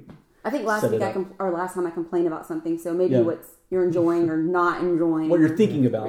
What you're thinking about in the horror field right now. So mine would be the TV show The Exorcist, which I saw the commercials for it and thought it looked interesting, but didn't watch it. And then a coworker of Craig's mentioned how great it was, and we marathoned it one weekend. Yeah, shout out to Adam, by the way. Adam, who actually he's a coworker of mine that's listened to every podcast and always has comments about it. We met him you guys got to meet him on Halloween, so yeah. And so we binge watched it, and it's so good. And it's one of those shows that it's on the bubble, but people are really trying to rally around it, and I think it was trending hashtag, I don't know, Save the Exorcist or something like that. For season 2, so that's what's making me scared, literally, because it's pretty scary. And it's very well done. I liked it too. That was definitely one of those things where it's why are they making a TV show out of this? How can they possibly make this go more than 3 episodes? And I really liked it, and I think that they have potential to spin it off into kind of priest, X-Files, but with priest or something, where it's kind of these priests, investigate different things, and I think it'd be a lot of fun if they want to continue it past the season or whatever. So sounds pretty cool. Yeah, the actors are really great too. The cast is a lot of fun. Sure. So cool. Jeff, how about you? What's making you scared? I'm gonna go with there's a local Nashville artist named Justin Morales, and you can see his stuff on his Instagram page. It's Morales Justin on Instagram, and that's MORALLESS, and then Justin, JUSTIN.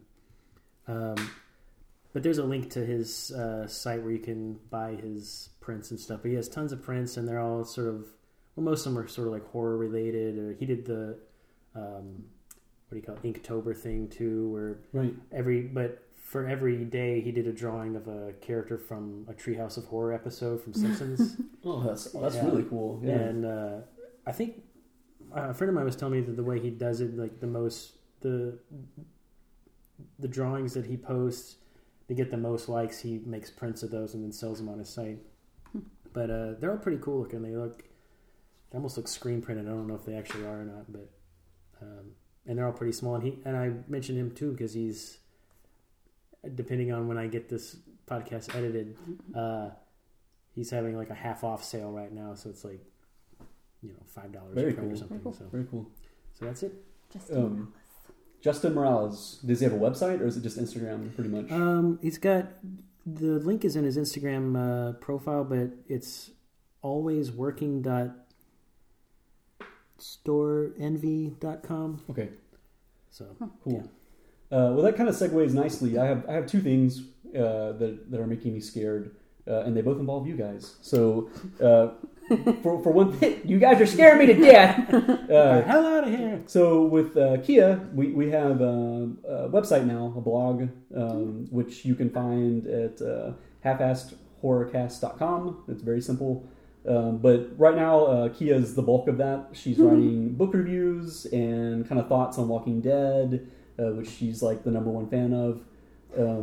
But it's just kind of cool to have an arm of this kind of thing, right? This half-assed horrorcast where we can kind of talk about things that we don't get to on the podcast or whatever. And we can also put up links to stuff like this, what's his name again? Justin Morales. Justin Morales. We can put up his website, kind of notes almost for each podcast where you can find the links easily and stuff like that. So yeah, be sure to check out the blog. And again, book reviews too. I think you've done The Girls. The Girls. Only one's been posted, right? Yeah, The Girls. But upcoming, I was going to do The Last American Vampire, which is a sequel to Abraham Lincoln, Vampire Hunter. Yeah. And Revival, which is a Stephen King book. Yeah. So a lot of fun there. And the other thing is during kind of tying back in with Halloween too was over on Instagram, Jeff has an art account called Creatureville, and he did Inktober, which I don't 100% understand Inktober. I just, the idea is that every day you draw something, right? You draw... Yeah, it was started by Jake Parker, this other artist, like years ago, and he did it just to have a thing to practice, to give him some, like, a reason to draw every day. Yeah. And so this is the first year I ever tried to do it, and it is really good practice, because...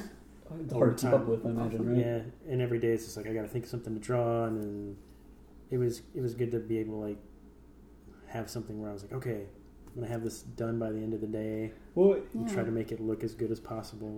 Could we put up some like examples on our blog? Sure. Would you be down for that? oh, yeah. Because they're awesome. They're really cool. That's the thing is like, talking about like the spirit of Halloween or things I looked forward to. I mean, I was looking forward to your sketch every day. I really was. Like, it was kind of like every time when it posted, me or Kia would be like, hey, did you see it yet? You know, that whole thing. And it's kind of cool because it's like across social networking. So we'd see it, on your Twitter account and Instagram, obviously, and then, Facebook. So it's Creatureville and Inktober, and every day you did like something kind of spooky, like something kind of horror themed or Halloween themed. So like basically like every character you can think of pretty much got featured at some point, and you ended up with a family portrait of the Munsters, which was fabulous. Yeah. I've got there was several other ones that I wanted to do that I just ran out of days, so maybe I'll do it next year and I can fit all those in. Yeah. But I'm also planning on taking all of the illustrations I did for that and making a little book and selling that. So if you like the drawings, maybe you can buy a book. For sure. Yeah, no, it's excellent. And so that's Creatureville on Instagram, and we'll definitely put links up to that on Twitter and the blog and stuff like that, because you definitely deserve a lot more followers. That's something that frustrates me, is this being, like, now that I'm more involved with social networking or social media, whatever you want to call it, is seeing how much attention some people's work gets for something like Inktober, right? Which, if you're putting forth that effort, then by all means you should get attention. I'm not trying to disparage anyone, but sometimes I would see, sketches and drawings that weren't very good that would get, like 150 retweets or whatever, a lot of people commenting under it and stuff like that. And then I would see Jeff's, and sometimes they would be, just like a dozen or something like that. And I'd be like, why? This stuff is like knocking it out of the park. And then maybe it's because you're a professional kind of, it's like a professional level, and these other people are more like amateur. So it's kind of like people feel the need to encourage those people more than like someone that's like the bona fide. You know what I mean? Like, I don't know if that's part of it or what, but I don't feel professional though. Like, I don't draw for a living, so it's like you do art for a living though. I do graphic design. It's that's the funny thing, is my family does that too. They're like, "Oh, Jeff draws for a living." Like, they'll tell my cousins and stuff. I'm like, "Man, not really." For like a lay person on the outside, it's harder to But it is always been my passion ever since I was a little kid, is drawing. So. And we did that comic book together years ago, and still need to finish that second issue. It's in the works. It'll happen. It's been in the works for 7 years, but it's gonna happen when day. It's finished, we'll have platforms to promote it. Exactly, it'll be cool. So, I'm definitely gonna finish that soon. There's only like 5 pages left. Nice. So nice. We'll get that up and going. Yeah. We'll put up some examples from the Inktober too. For sure. On the blog. Yeah. And so go to our website and take a look at Jeff's artwork and follow him on Instagram, Creatureville. And I guess that's it for all the things that are making us scared. That's what's making us scared. Do you want to plug Parents real quickly as the next movie? Yeah, I guess this will be my selection. This is, we mentioned Adam a little bit earlier. He lent me a movie called Parents, starring Randy Quaid, Mary Beth Hurt, and Sandy Dennis. And it seems to be about, I guess I don't even have to explain it yet, right? We'll explain it in the next one. But it looks like a fun movie from back in the day. It takes place in like the 1950s, it looks like. Yeah, the poster art kind of implies that, a very domestic couple that maybe are up to no good, right? And it also kind of falls into that listener's request of an obscure 80s movie. It might not be obscure to other people. I think it was obscure to me. I feel like I may have heard about it. Right. I'm not really sure, but hopefully that listener will like that selection. Yeah, for sure. Parents, for the next episode, if you guys want to watch it before we spoil the fuck out of it. So that's it for this episode. Again, I'm Jeff. I'm Kia. I'm Craig. And that was the Half-Ass Forecast. What? I'll be back next time. Sabotaged it. Okay. So Thanks for listening. Thank you for listening to the Half-Assed Horrorcast. You can find us on Instagram at Half-Assed Horrorcast, Facebook at Half-Assed Horror, Twitter at HA Horrorcast, and you can send us an email at halfassedhorrorcast@gmail.com or visit our website halfassedhorrorcast.com.